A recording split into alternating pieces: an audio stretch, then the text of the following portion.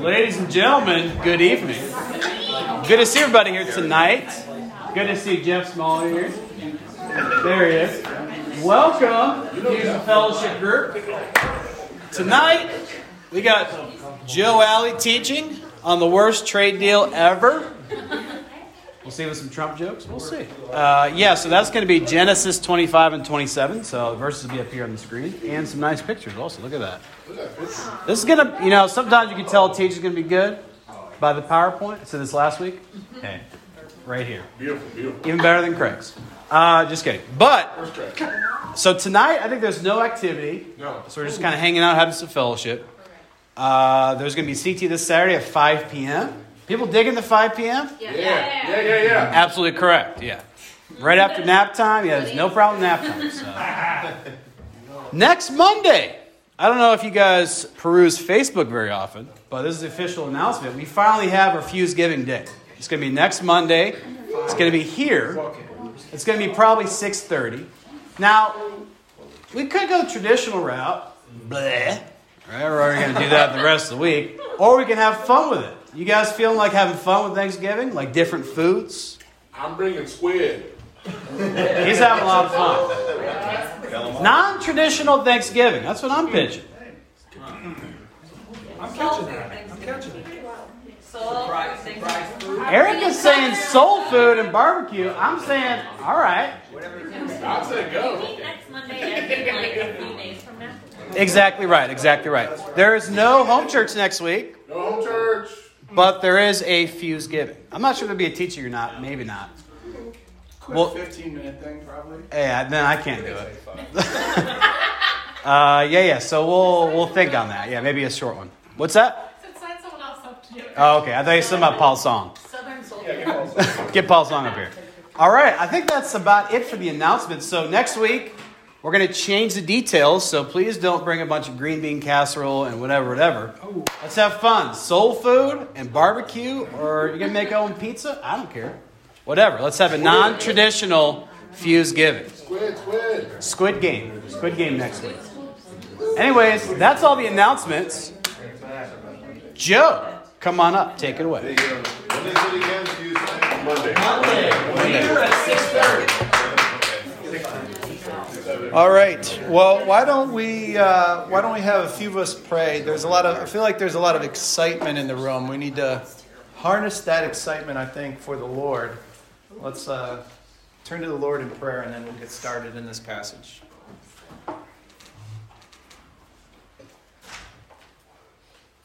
Father, I just thank you so much that, I don't know, we have like such a sweet fellowship group that you want to bring us together you brought us together as a sweet body of Christ, that we have so much fun together. I pray that we can just really be hearing what you have to say through Joe tonight. That he can be clearly explaining what the worst trade ever is. And that we can be open to your Spirit's convicting.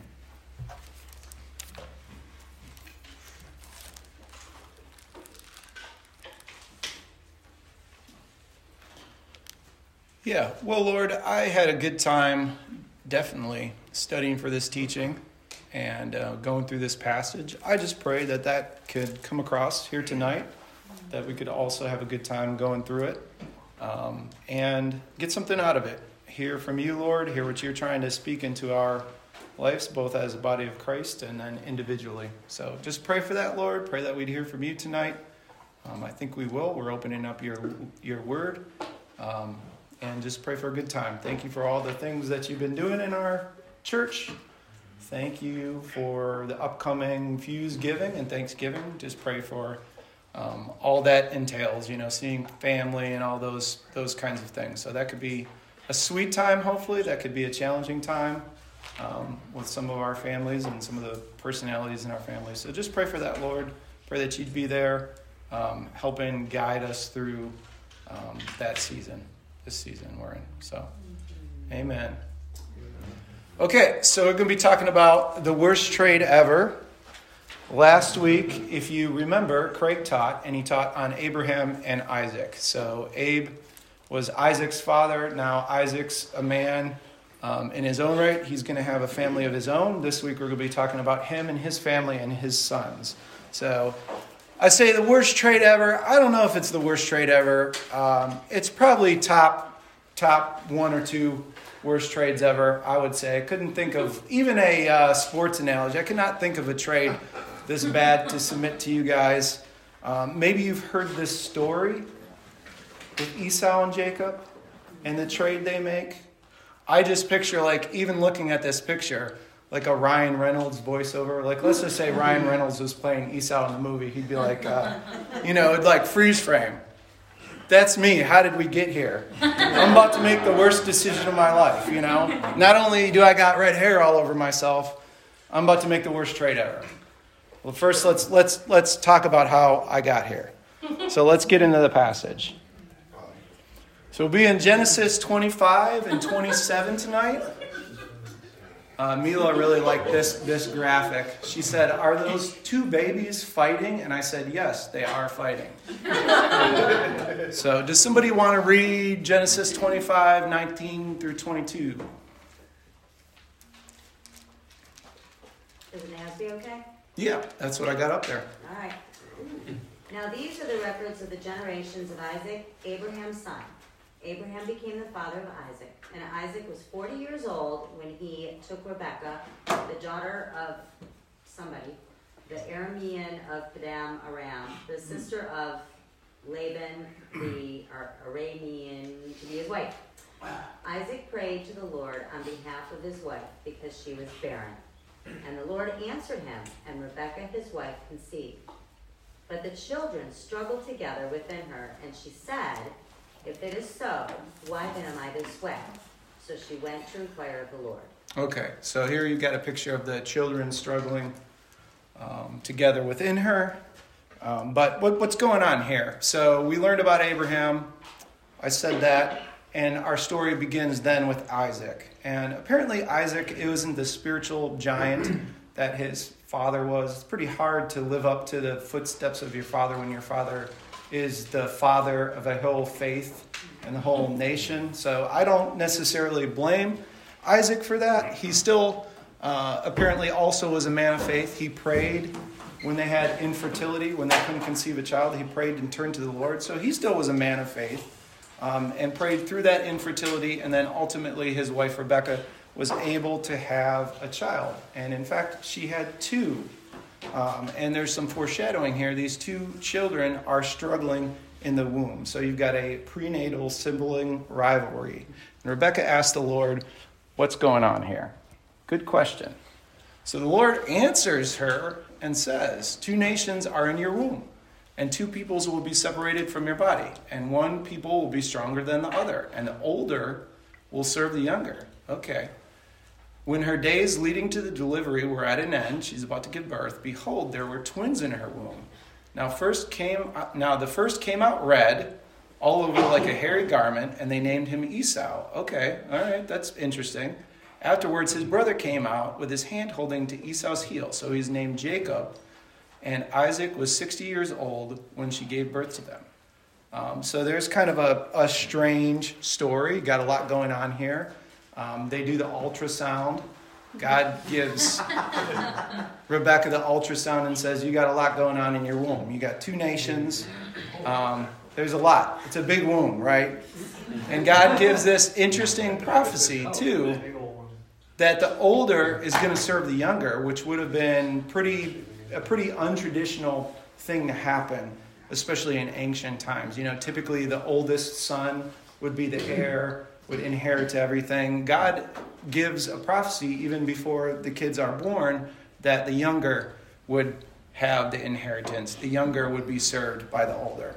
So you see a picture, kind of a strange picture early on of what conflict is going to be between the boys, okay? The last group of verses we read, they were struggling in the womb. This group of verses, they're coming out of their mother, and Jacob's holding on to the older brother's heel. So the fight boils over into our world. So when the boys grew up, fast forward a bit, Esau became a skillful hunter. He was a burly guy with all that hair, right? He was a man of the field, but Jacob was a civilized man, and he lived in tents.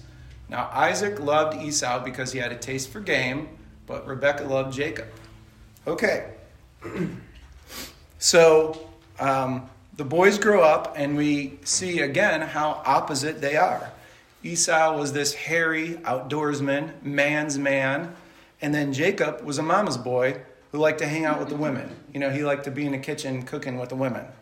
And you also see in this passage the dysfunction that's going on in their family, where Isaac was showing favoritism to Esau, and Rebekah was showing favoritism to Jacob, and they were at odds. So it's kind of a dysfunctional family. And I can't help but think of Twins. Have you guys ever seen this movie? It's freaking hilarious. But 1988 or something like that. They're twins, supposedly. I don't know how this happens. I'd have to go back and watch it. But this is the kind of twins that, like, Esau and Jacob are, right? It just doesn't even make sense. One guy's this big, burly, hairy, red-haired guy who loves to hunt outdoors, and another guy's this very smooth. They keep saying he's smooth. He's this smooth guy, not like he's suave or slick or something like that, but he's just smooth skin. So apparently he uses moisturizing things or something like that. I don't know. But I get this picture like, I love the tagline on this movie poster, only their mother can tell them apart. Okay, that's hilarious. Any movie with Arnold Schwarzenegger in a comedy, I'm going to see. Add Danny DeVito, yes. Got something good going on there. So these guys couldn't have been more different. Couldn't have been more in opposition from each other. Okay, so we're getting to the good part here. One day, Jacob cooked a stew. Esau comes in from the field and is exhausted, and Esau says to Jacob, "Please let me have a mouthful of that red stuff there, for I'm exhausted." Okay, red stuff. So this guy's a brute, right? Give me some of that red stuff. I'm hungry. Coming out of the field, okay? So there's actually some more foreshadowing here that's really cool. So the word for when Esau is saying, like, feed me, give me something to eat, the word here that's being used is the same word that would be used when you would be baiting an animal. So he's saying feed me, and really the word means like bait. So it's sort of a foreshadowing and a play on words here, because Esau's this big hunter, but he's about to become the hunted. Like the tables are going to turn on him. So kind of cool. So Jacob, man, he doesn't beat around the bush. Maybe he's been waiting for his chance all along. He sees it and he's going to take it in verse 31. He comes straight out with it. Okay, you want some soup? You want the red stuff? Give me your birthright. How about a birthright for red stuff trade, straight up? Right? It proposes the most ridiculous and lopsided trade of all time. So how's this going to go over, right? What kind of negotiator is Esau? Esau said, "Look, I'm about to die, man. What use is the birthright to me? What use then is the birthright to me?" And Jacob said, "Okay, swear to me. First swear to me. Okay, we're going to do this. You swear." So Esau swore an oath to him and sold his birthright to Jacob. Then Jacob gave Esau bread and lentil stew, and he ate and drank, and he got up and went on his way. So Esau despised his birthright. I feel like the language here is like so matter-of-fact and flippant. Like he just gives away his birthright, swears it away, ate and drank, got up and went on his way. Like he doesn't even care. And very rarely does this happen in a narrative like this. But it's so egregious, I think, that Moses breaks the fourth wall here and says, Esau despised his birthright. Very rarely in a narrative do they say, like, what's happening, or kind of like, hey, here's what's the behind the scenes, here's what I think about it. But it happens here. Esau despised his birthright. And we know that because he just traded it away for a bowl of soup. You know, Esau probably, he was hungry, no doubt. He was hunting all day. It's hard work being an outdoorsman and a burly guy. You know, you burn a lot of calories when you got a lot of muscle and brawn. So he probably came in and was actually hungry and needed something to eat. But he also probably thought, I could just say whatever I want to say to get this soup, to get this red stuff, and I'll change my mind later, and there's probably nothing Jacob can do about it because he's a little wimp. You know, he'll go back on his promise. I'll force him to do it. I'm not really going to think about it or consult with anyone. It doesn't matter to me. I'll swear it, you know, whatever I have to do to get the soup. And he gets up and he leaves, and he despises the birthright. So why was this so bad? I mean, just without knowing what we know, maybe if we've been coming and listening to this teaching series, it's pretty ridiculous to give up a birthright, to give up all the riches that the household has. You know, the father is a rich guy. He's got his estate, his money, his livestock, and things like that. And in that moment, Esau is willing to give it up for a bowl of soup. But also, we know, because we've been studying, the promise that was made to Abraham that then became Isaac's, that then Esau was in line to inherit, which is like the greatest promise of all time, right? Genesis 12, the promise to Abraham, I'll make you a great nation, and I will bless you, and I will make your name great. You shall be a blessing, and I'll bless those who bless you. And the one who curses you, I will curse. And in you, all the families of the earth will be blessed. So this is what Esau was standing to inherit as a birthright and a blessing.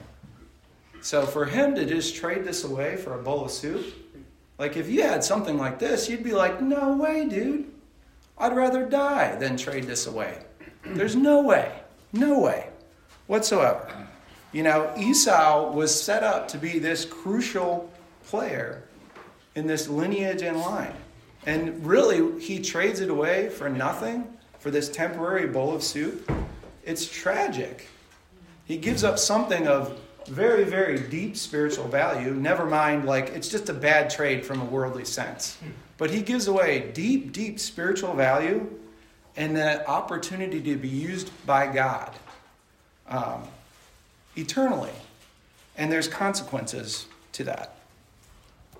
And it is the worst trade deal in the history of trade deals ever. Oh. You called it, Rich. You got Donald Trump up here. I mean, say what you want about Donald Trump, but he knows a bad trade deal when he sees it. And this is an awful trade deal in the history of trade deals. Maybe it's the worst one ever. He's right. Wait, he was close. That's not what he was talking about there. That's what he was talking about. Must have been right. I cannot think of a worse trade deal than this trade deal. I really cannot. Yeah. It's kind of red, too. Okay. So Esau, I don't think Esau really realized how much he was throwing away. Again, I think he probably thought he could go back on it. It was sort of an impulsive decision until it was too late. And then he couldn't go back on it. He probably thought I could just take it back from Jacob. He ends up trying to do that anyway. But there ends up being consequences of this deal he makes. And it doesn't end up that way. He can't get it back. So let's see what happens. Genesis 27. Somebody want to read this for me, please? Now it came about when Isaac was old and his eyes were too dim to see, that he called his older son Esau and said to him, "My son." He said to him, "Here I am." And Isaac said, "Behold, now I am old, and I do not know the day of my death. Now then, please take your gear, your quiver and your bow, and go out to the field and hunt game for me, and prepare a delicious meal for me, such as I love, and bring it to me that I may eat, so that my soul may bless you before I die." Okay. So it's birthright time. Like finally, the time is now. Isaac is blind. He doesn't know when he's going to die. It's going to be soon. Apparently, this game that Esau catches is just the best ever. So, hey, go catch me some of that game. Fix me up a meal like I love. And I'm going to impart the birthright to you. So here you still see the favoritism in this family where very clearly God had given a prophecy to Rebekah that the younger was going to be served by the older. And Isaac is prepared to go against that, to go against God's direction for some game. So sort of a sins of the father situation here, where you got the son is willing to trade it away for a bowl of soup, and then the father is willing to go against what God's saying for some game maybe, because he favors Esau because he's able to catch that sweet, sweet game.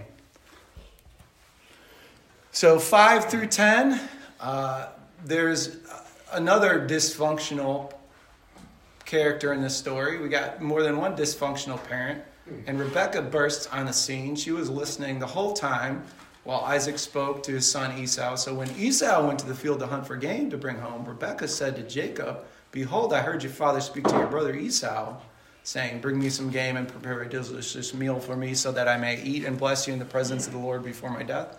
So now is our chance. Now, my son, listen to me as I command you. Go to the flock and bring me 2 choice young goats from there so that I may prepare them as a delicious meal for your father, such as he loves. Then you shall bring it to your father that he may eat, so that he may bless you before his death." Okay, so this is a scheming wife right here. She starts scheming. Rebekah favors Jacob, and she knows that the Lord desires to put Jacob in the inheritance spot and not Esau. So she hatches a plan of her own, but there's a problem with this plan. You got some very different looking boys here. And Jacob's going to point this out. Jacob said to his mother, Esau, my brother, is a hairy guy, and I'm a very, very smooth man. He must have been like a smooth, very smooth. I don't know. I just think that somebody brought this up as I was studying for this teaching, so I can't take credit for this. But if you're going to go to the trouble to chisel something, like Moses is chiseling this, right? And he mentions that Jacob is smooth 3 or 4 times. This must have been a very important detail. He's just chiseling that this is a smooth man. He's got smooth skin. That to me is sort of funny. So perhaps my father will touch me, right? He's going to reach out and touch me, and he'll know I'm not Esau because I'm not hairy at all. I'm smooth, Mom. And I'll be like a deceiver in his sight, and I'll bring upon myself a curse and not a blessing. But Rebekah said to him, "Your curse be on me, my son." Okay, don't worry about that. I got you. Only obey my voice and go and get the goats for me. So he went and got them and brought them to his mother, and his mother made a delicious meal, such as his father loved. Then Rebekah took the best garments of her elder son Esau, which were with her in the house, and put them on her younger son Jacob. And she put the skins of the young goats on his hands and on the smooth part of his neck. So she also gave the delicious meal and the bread which she had made to her son Jacob. So she goes okay, you make a good point here. Your father can't see, but he's going to be able to reach out and touch you, and he'll know you're not Esau unless we make you really, really hairy, and we put Esau's clothes on you so you smell like Esau, and we send you in there with the game that Isaac likes. So what's going to happen here? Okay, Jacob goes in. It's the moment of truth. He comes to his father Isaac, and he says, "My father," and he said, Isaac calls out, "Here I am. Who are you, my son?" Jacob said to his father, I'm Esau. He's clearing his throat or something. "I'm Esau. I'm your firstborn. I've done just as you told me. Come now, sit and eat my game so that you may bless me." Isaac said to his son, "How is it that you have it so quickly? How'd you get it so quickly? I just told you to go out and you got it already. This is strange." So Jacob says, "Because the Lord your God made it come to me." Oh, scheming Jacob. Okay. All right. So, it was bad before. He's a smooth dude. It was bad before, but it's pretty audacious to bring the name of the Lord into this now. Okay, so this is getting to be quite a scheme that's being hatched. And then Isaac says to Jacob, "Please come close so that I may feel you, my son, whether you are really my son Esau or not." Okay, I can't see so good. You don't really sound like Esau, but I'm old. Come here. I'll know if you're Esau or not by your hairiness. So Jacob came close to his father Isaac, and he touched him and said, "The voice is the voice of Jacob, but the hands are the hands of Esau." And he did not recognize him because his hands were hairy like his brother's Esau's hands. So he blessed him. So they're able to fool dad here with the old hairy hand trick. full his dad. Gets him with the hairy hands. Works every time. But I got to make sure. Isaac says, "Are you really my son Esau?" And Jacob says, "Yeah, I am."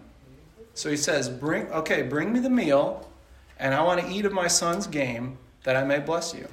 So Jacob brings it to him, and he ate, and he also brought him wine, and he drank. Then his father Isaac said to him, "Please come close and kiss me, my son." So Jacob came close, disguised as Esau, and kissed him. And when he smelled the smell of his garments, he blessed him. So apparently, Esau's clothes smelled like Esau. And the hairiness and the smell on the clothes was enough to fool Isaac. And Isaac blesses Jacob, thinking it's Esau. So just a few minutes later, Esau is back. Ooh, this is trouble now. Because he's a hairy dude, man. He does not look like he's going to take this lightly. Now it came about as soon as Isaac had finished blessing Jacob, and Jacob had hardly gone out from the presence of his father, Isaac, just in the nick of time, that his brother Esau came in from his hunting. Esau had also made a delicious meal and brought it to his father, and he said to his father, "Let my father arise and eat of his son's game, that you may bless me." And his father Isaac said to him, "Who are you?" Uh-oh. Esau said, "I am your son, your firstborn Esau." "Of course." And then Isaac trembled violently and said, "Who then was he who hunted game and brought it to me, so that I ate from all of it before you came and blessed him? Yes, and he shall be blessed." "Oh no." So when Esau heard the words of his father, he cried out with an exceedingly great and bitter cry and said to his father, "Bless me as well, father." But it's likely too late. So what is Esau's reaction going to be? Is it going to be repentance or a contrite heart? He did trade away the birthright after all. No. His reaction is going to be the opposite. So Isaac says, "Your brother came deceitfully and has taken away your blessing. Sorry, dude. There's nothing I can do about it." Esau says, "Is he not rightly named Jacob?" So Jacob could mean the supplanter or the deceiver. So he deceived again, for he has betrayed me these 2 times. He took away my birthright, and behold, now he has taken away my blessing. Okay, dude, Jacob didn't take away your birthright. You traded it for a bowl of soup, man. So how quickly you forget your role in this whole situation, right? God had this incredible plan for you to partake in, and you discarded that and traded it away. And now you're blaming Jacob. Okay. Not exactly Esau. That's not exactly how it happened. So Esau asked, "Have you not reserved a blessing for me?" But Isaac replied to Esau, "Behold, I have made him your master. It's done. The deal's done. And I have given to him all his relatives as servants, and with grain and new wine I have sustained him. What then can I do for you, my son? I've given it all to him. Give him the whole blessing. I don't know what to tell you." Esau said to his father, "Do you have only one blessing? Maybe there's a blessing in the back. Can you check? Bless me as well, my father." So Esau raised his voice and wept. It was too late. There's only one blessing. The blessing's been given. It's been conferred. And it's too late. So apparently in ancient times, this would be a legally binding thing. When a deathbed will or blessing or birthright was given, that was it. That was a legally binding thing. You couldn't go back on it. That was that. So really what this is, again, it's a picture of a really dysfunctional family. Man, brother against brother. You've got a scheming Isaac. You've got Esau ignoring God's will, willing to trade it all away, and then forgets that and blames it on somebody else. And then you've got Rebekah and Jacob scheming to get their way, using the name of the Lord to do so. It's like an ancient soap opera or something. It's crazy, right? It's Days of Our Lives in ancient times. So what can we learn? Hopefully we can learn something from this. I think we can. God is going to tell us actually in Hebrews. Does somebody want to get Hebrews 12? Make sure that no one is immoral or godless like Esau, who traded his birthright as the firstborn son for a single meal. Afterward, as you know, when he wanted to inherit the blessing, he was rejected. Even though he sought the blessing with tears, he could not change what he had done. Yeah. So what can we learn from this? Our actions have consequences. Don't be like Esau, who traded away this opportunity to be involved in God's eternal plan for a bowl of soup. Afterwards, he realized what a dumb decision he had made. And even though he cried really hard about it, it didn't change what happened or what the consequences were going to be. And these consequences were harsh. There's no getting around that. It seems really, really harsh. Does one bad decision doom us forever? Is that what God's saying here? Because Esau was hangry after a hunt. Is God done with him? Is he rejected? Well, not exactly. That's not what's being said here. We see all throughout the Bible, we know this hopefully, if we've been studying the Bible or we've been coming around for some time, that God does not work like that. John 6:37 says, "The one who comes to me, I will certainly not cast out." So God is always willing to welcome us back with open arms, right? When we do something wrong or when we stray from him, he's always willing to welcome us back. We've got plenty of stories like that in the Bible. The prodigal son, squanders everything, comes back, and the father is waiting and runs to him and puts the robe on him and cooks a feast, right? But it doesn't change the fact that that prodigal son blew the family fortune on prostitutes and alcohol. That fortune was never coming back to him. Just in the same way, it doesn't change the fact that Esau blew his chance to be part of God's plan in the lineage of Abraham. We don't get to choose the consequences. We get to choose and make decisions, but we don't get to choose what happens sometimes when we make those decisions. Sometimes the consequences can't be undone. Sometimes you can't go back, even though you're really, really sorry and you wish it wouldn't have happened that way. So, in the end, Esau did sort of get what he wanted. In the moment, he wanted soup. He wanted to eat. He wanted the red stuff. He got the red stuff. And he got the bread, too. He got bread. So he got more than he was even wanting. He got bread and soup. He also ended up getting Isaac's estate. The worldly inheritance. He got the estate. He got the property. He got the wealth. He actually threatened Jacob's life, and Jacob hit the road, and he ended up getting that inheritance, which was really what he seemed to be after anyway. And the cool thing, though, about Esau is he did seem to become a believer at some point later on in his life. So there's some evidence for that in the scriptures, that later on in life he reconciles with Jacob. He's acknowledging Jacob's role as the heir. He's praying that Jacob be blessed, that sort of thing. So I think it's fair to say he became a believer, and he's still able to be used by God, even though he made this dumb decision. God isn't done with him.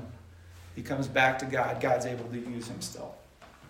But again, he lost out on the covenant with God. He lost out on his role there. He traded it away. It was gone forever. He couldn't undo that consequence.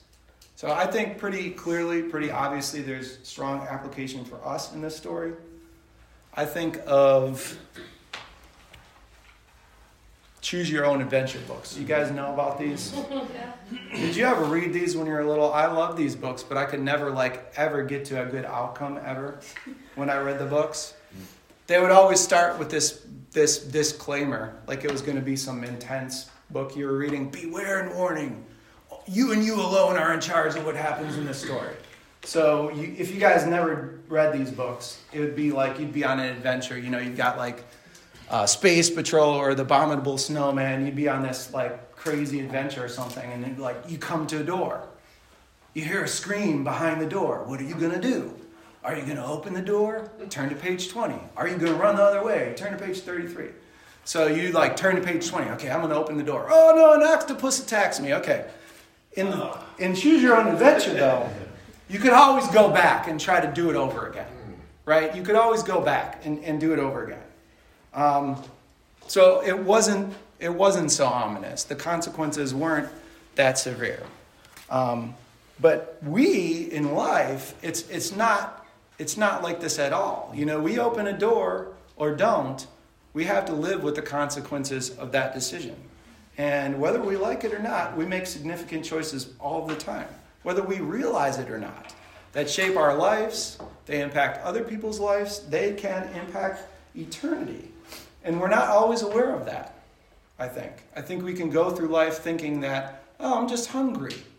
I just need a bowl of soup and I'm going to be good. That's my need, and I've got to focus on that need and can miss out on some other things. So Colossians 3:25, will somebody read that verse, please? For the one who does wrong will receive the consequences of the wrong which he has done, and that without partiality. Ooh, that's rough.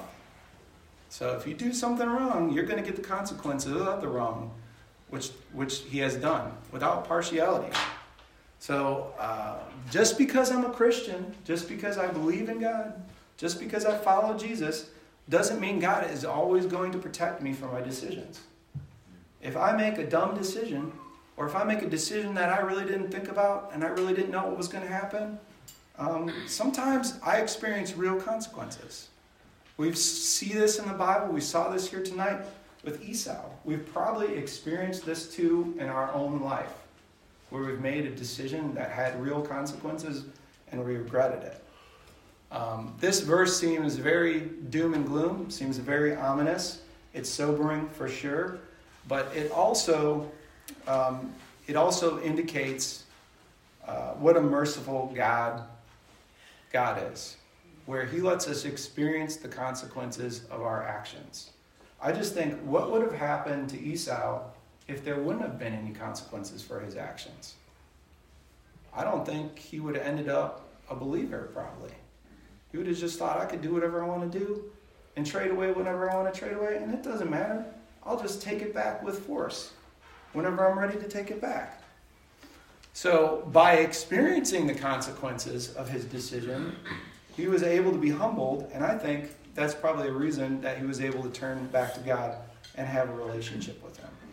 So I think the same way God lets us experience the consequences of some of our decisions, so we can do the same thing. We can realize, man, that was stupid.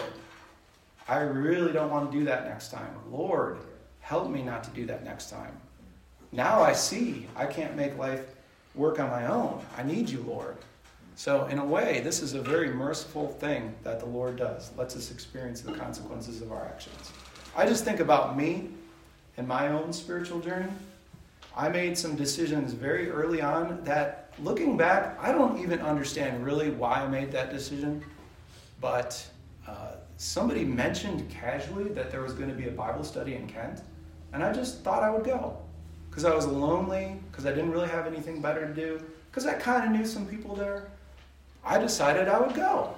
And that turned out to be a really cool decision that had really cool consequences eternally. Later on, as I was struggling with, am I going to follow Jesus or not? I've got a decision to make here. People are encouraging me to make a decision for Christ. People are encouraging me to pray to him. I don't know if I really want to do that. And at the same time, I was trying to make life work on my own, and I was experiencing the consequences of that and what that looked like. I couldn't do it. I was thinking, oh, this other stuff will make me happy. This other stuff will make me fulfilled. And it wasn't working. I was experiencing the consequences. And that led me to one day decide, you know what? I've done this on my own long enough. I want to turn to you, Lord. And if what you say is true, I want to experience that. I want to try it your way for once. And from there, that ended up being a really good decision and a really good consequence that happened. The Lord came into my heart. He changed me. He continues to change me. He lets me make life work when I let him make my life work. And it turned out to be a good decision, right, with good consequences. That's why I'm here today. So there's a ominous and sort of sobering aspect to this, and there's a really, really cool aspect to this also, where, this is all throughout the Bible. When we make decisions for the Lord, there's great consequences, really good consequences, really good result. Ephesians 2:10 says, we are his workmanship, created in Christ Jesus for good works. That's what we're created for. We're created to follow God and follow him into the meaningful things, the significant things, which God prepared beforehand so that we may walk in them. So God has the same sort of plan and inheritance for us as he did for Esau, as he did for Jacob, as he does with everyone who follows him. But we have to decide, do we want to participate in that or not? He doesn't force that on us. He lets us make the choice. So the first step in that choice is asking Jesus for forgiveness, asking Jesus to come into your heart for a relationship with him. And then, once he's in your heart, once he's in your life, we can continue to seek out his choices, like it says here, the good works which God prepared beforehand so we can walk in him. We can seek those choices out and choose the Lord's direction and experience more and more of these good works and these good things and these good consequences. So really quickly, we'll wrap it up. Some takeaways. Maybe you guys are arriving at your own conclusions, but I've got 3 of my own here. So the first takeaway is there is no such thing as a hunger so great that it justifies trading away the will of God. Right? Okay, so we saw a really silly story of somebody trading away the will of God for a bowl of soup. I hope we never do that. I don't believe Esau was so hungry he was going to die. I just don't believe it, where he had to trade away all that God was going to do for him for a bowl of soup. Just in the same way, we too, I think, can have really, really strong feelings and desires that can overwhelm us at times, that can cause us to want to go in a different direction God would have us go. I'm sure we can think of some times and some things like that in our life. The pull for a romantic partner, for companionship, to fill the loneliness in life, I think is a very strong one. The pull for a career or money sometimes can be so overwhelming that I want to go in a different direction maybe I know God has for me. There are a bunch of things like that. I'm not saying that those things aren't good in and of themselves. Food is good, right? It's okay to have a bowl of soup. If you're hungry, please eat a bowl of soup or something else. Just the same way, if you're lonely, please find friends and companionship. If you need money, please get a job. I'm not saying those things are bad, but I'm saying when those things take over and they become our desire that overrides the things that God is trying to do in our lives, that's a bad thing. Secondly, to quote Gladiator, what we do in life echoes in eternity. So decisions matter. They do. They really, really do. We talked about some of those decisions tonight. We've seen that play out in this story. We have an opportunity to choose for God, both to enter into a relationship with him first and one time. And then once we do that, we have a decision to follow him daily and in moment by moment, every day thereafter. If we decide to share Christ with somebody or not, this is big. This can impact eternity. Sometimes we get a prompting from the Holy Spirit to go and talk to our neighbor, and we don't. Sometimes we do. Every day there's opportunities like that. Sometimes we have an opportunity to encourage somebody. And either we take that opportunity or we don't. And maybe that was the one opportunity that person had to get encouraged that day or that week or that month. And we missed it. And that has great ramifications. We have the opportunity to forgive or stay bitter. So if we forgive, maybe we restore that relationship. If we stay bitter, maybe that relationship never gets restored. And we sink deeper and deeper into destruction. So these are major, major, long-lasting, impactful decisions that matter. And then finally, I think optimistically, focus on the future and not the past, right? If you make a stupid decision, like you give up a bowl of soup for a birthright, you try as you might, you just can't get the birthright back. You've got to experience the consequences of that.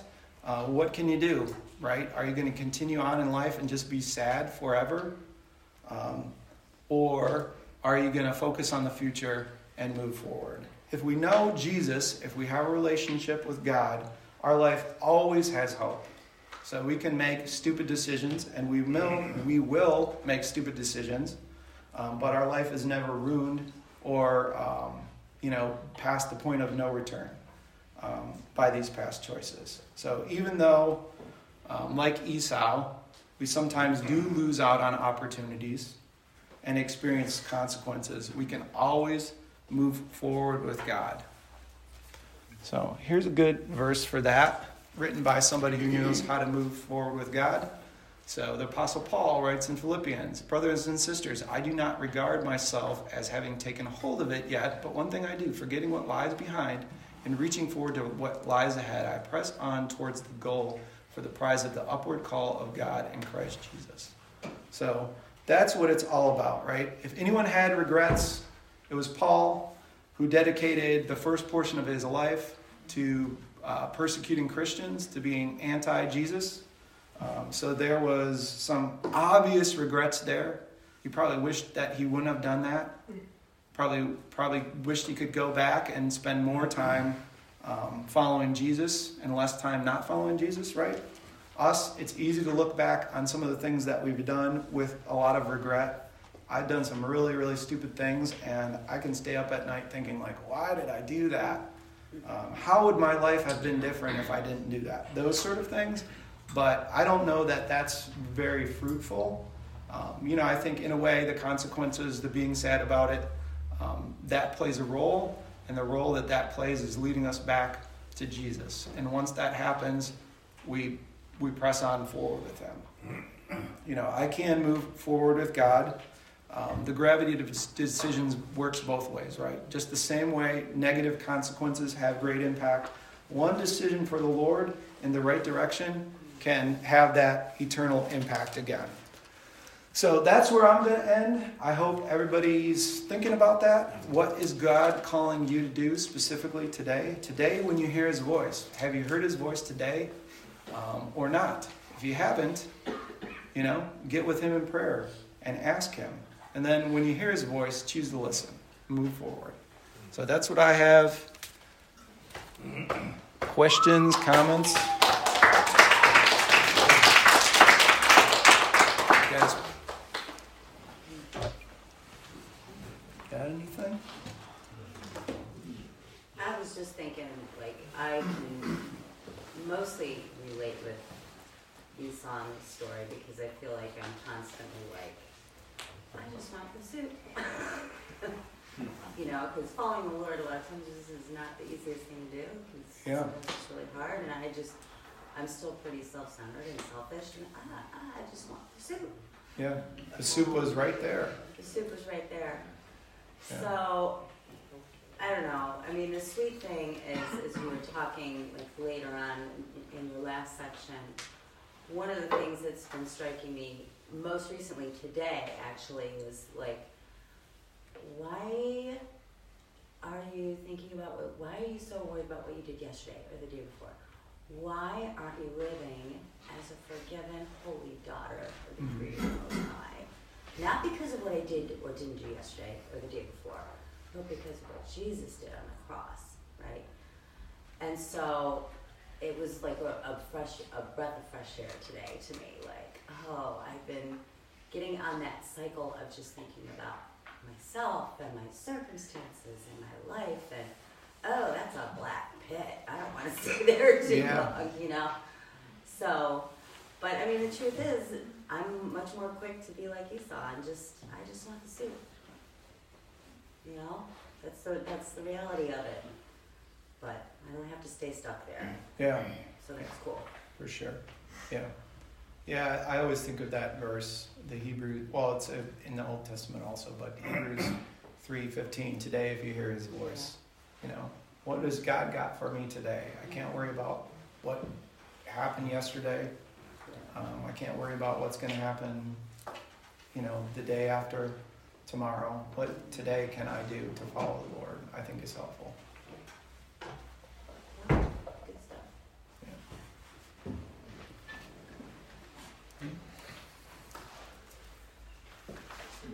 stuff. Was it the worst trade deal ever? Well, yeah, I guess to emphasize the worst trade ever, I mean, it took away, his whole life, he knew what the promise of God was to Abraham, and that Abraham would eventually, the line of Abraham would eventually bring Christ. Mm-hmm. And he was willing to give that up for something temporary, thinking of, how has the world been blessed? And so it comes back to, his own selfishness. Like he would give up blessing the world just so he could be satisfied for the moment. Yeah. Yeah, and I think that's, yeah. Yeah, and then now he lives forever in infamy too. We were talking about him today.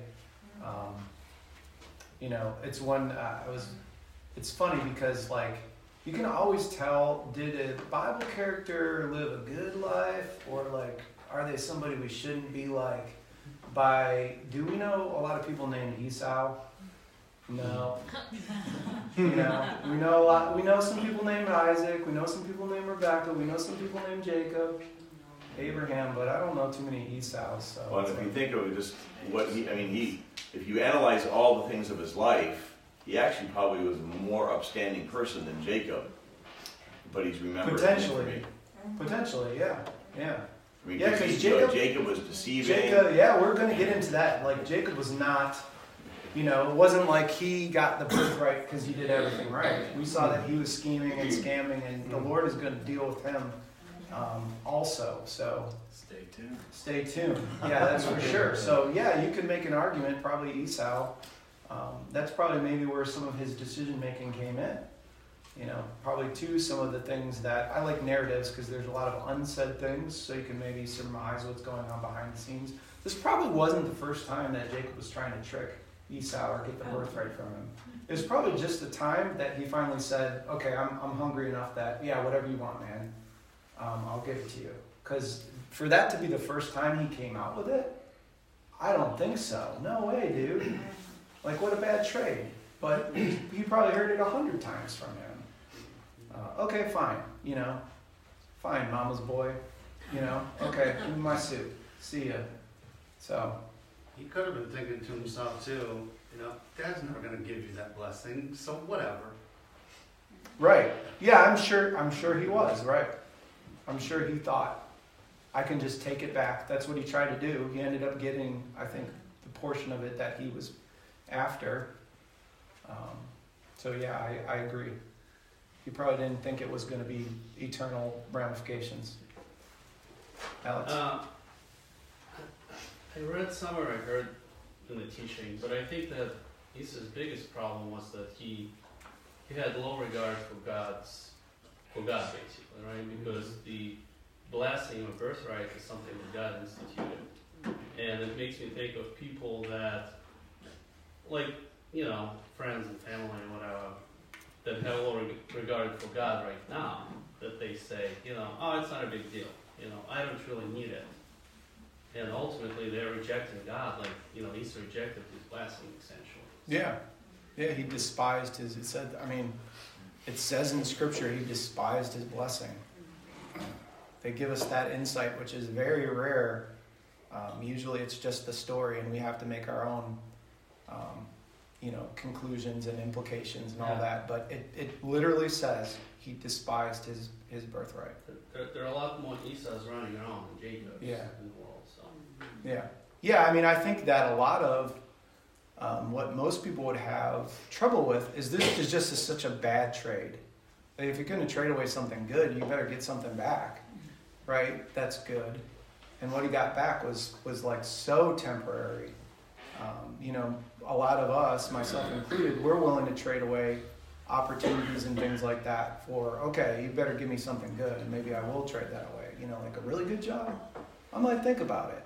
You know, that sort of thing. So I think that that's one thing I was thinking about as I was studying this, that, you know, the story is so crazy because he trades it away for so little.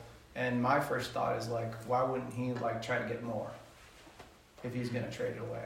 But it's the same thing. It's all temporary versus this eternal thing that God's trying to do. There's nothing that you could trade that would stack up to what he was giving up. Becky? Hey. Rebecca? Yeah. Uh-oh. Yeah, we got good name ideas for twins.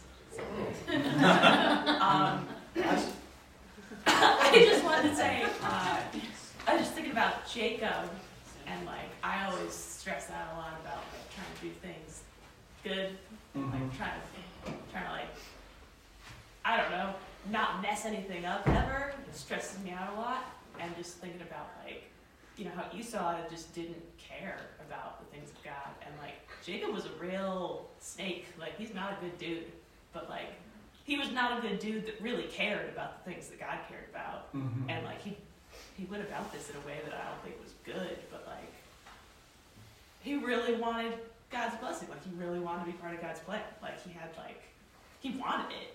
You know, like I think that's cool.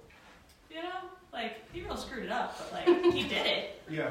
And you gotta respect that. Yeah, I think that's. I mean, I think we'll study about that, but that's probably what God saw too. That, you know, ultimately he had the kind of heart that he could mold and would be willing to have molded by God, and that's probably why God was wanting to do that, despite all the, you know, all of the issues that he had, which were many. You know, that's probably what God saw. You see that throughout the Bible, that God isn't afraid to use people with issues. You know, he seems to delight in it.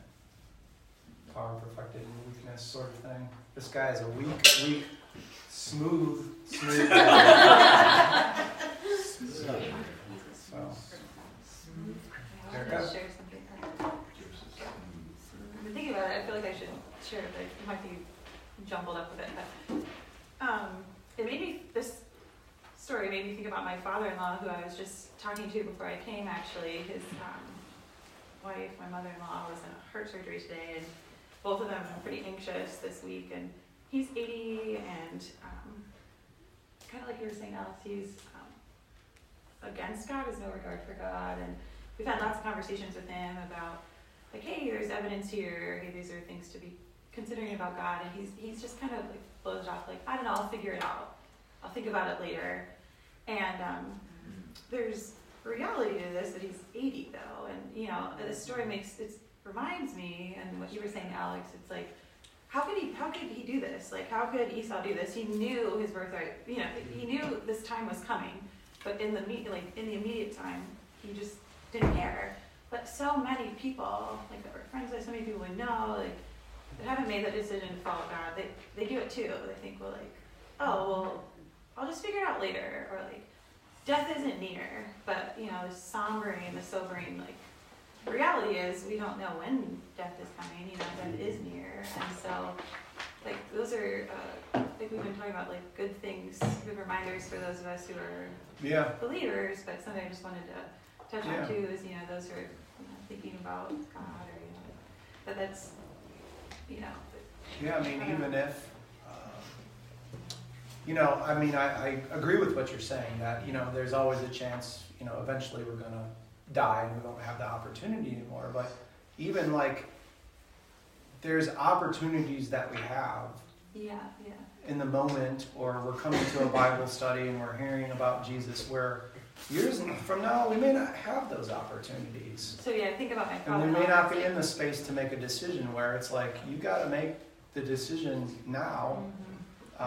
When you have the chance to make the decision. The decision now, like, there is a time where, like, he was sad, he was crying, but there's nothing he could do to change that. And just so God says that's true of us too. Like, there's a point where we won't be able to make that decision about, you know, following God or not anymore when, you know, life is ended. So yeah, I mean, yeah, if we wait 20 years, let's say we do wait 20 years, and then we do decide to follow God. Well, we missed out on 20 years of following God, you know? You still miss out, even like a choice, a sin of omission. You know, I don't really want to get into the word. I don't, you know, you miss out on that opportunity. You can't ever go back and do that. So, yeah, it's sobering. Yeah, there's times where I've had opportunities and didn't take them. And you have to live with the missed opportunities then. Sometimes you know what they could have been, and sometimes you'll never know. So. All right. Anything else? Okay.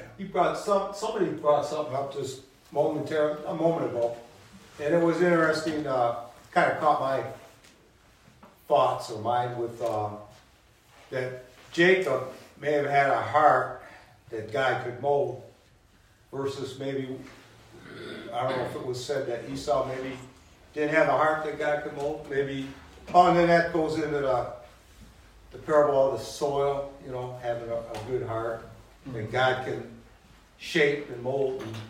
But he does that in our lives anyway, you know. But it just was brought up that, you know, Jacob had a heart that God could mold. And maybe Esau at one point didn't. Maybe later on he did have a heart, you know. Yeah, it seems like, I mean, Esau, it seems like later on in his life he did become a believer, and he did, you know, he did some things that would indicate that he had a softer heart and probably understood what he missed out on and that sort of thing. So, you know, I think probably it was God letting him experience the consequences of his decision that led to some of that. So,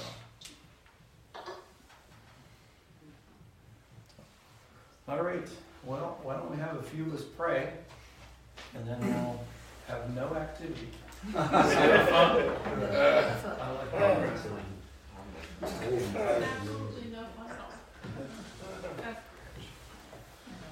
Well, God, you went to a great cost to give us free will, to let us choose things. And it's a weighty gift. It's a very significant gift. You give us the opportunity the choice, the freedom to choose love or to choose not love, to choose our own selves or to choose loving somebody else. And that's not always a one-time thing, Lord. Often there's small choices every day that we can choose to love people around us in a real way that could be impactful to them and to you or to your kingdom. I pray you help us to see those, Lord, and to take them. I'm thankful that you are a God who loves us and isn't going to hold a missed opportunity or a missed choice ahead of over us, but you give us mercy and grace, and that you use messed up people that have done messed up things to do wonderful things in your kingdom. So I thank you for your mercy and your grace, and I pray you'd put it on our hearts, Lord, to want to follow you in the minute by minute things with our kids or our spouses or our roommates or whoever we're close with, Lord, that you put us there to love people. And so I pray you help us to see the opportunity we have, the eternal opportunity we have to love someone in a minute today or tomorrow.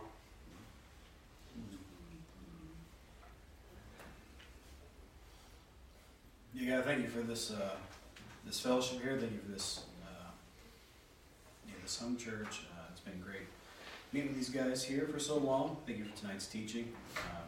Yeah, God, just identify with what Carrie was saying, just seeing more and more of Esau in me as the days go along sometimes, just knowing your will but choosing against it, or just being passive about something. So I just pray, God, for all of us here that we'd see I don't know, just how much like Esau we are from day to day, and repent and turn towards you and step into like what Ephesians 2 says, that we're your workmanship. You've created good things for us to step into, God. Things that are exciting and adventurous and full of life. So, yeah, God, I pray we can choose you and choose life.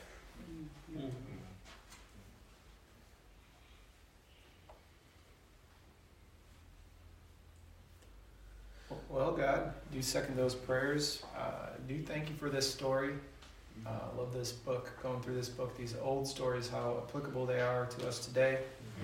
Do thank you that we have an opportunity to participate in that blessing and birthright that was talked about in this passage, where you want to make us heirs to your kingdom, Lord. You want us to become children of God.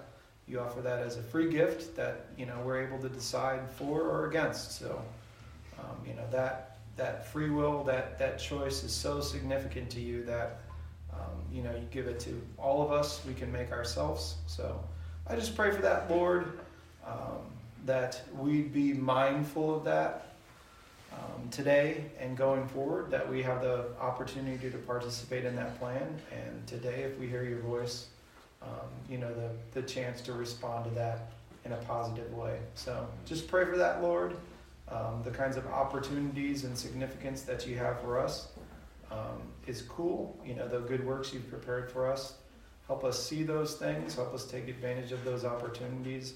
And I just pray, just thinking about my own decision to follow you, Lord, I pray for anybody else working through that decision on their own, that you'd be revealing yourself to that person or those persons, Lord, that you're a good God. You've prepared good works and good things and significance, and all we have to do is take you up on that offer of forgiveness and invite you into our life. So pray for that for anybody who's thinking about that they'd take that opportunity and make that decision. Amen. Amen.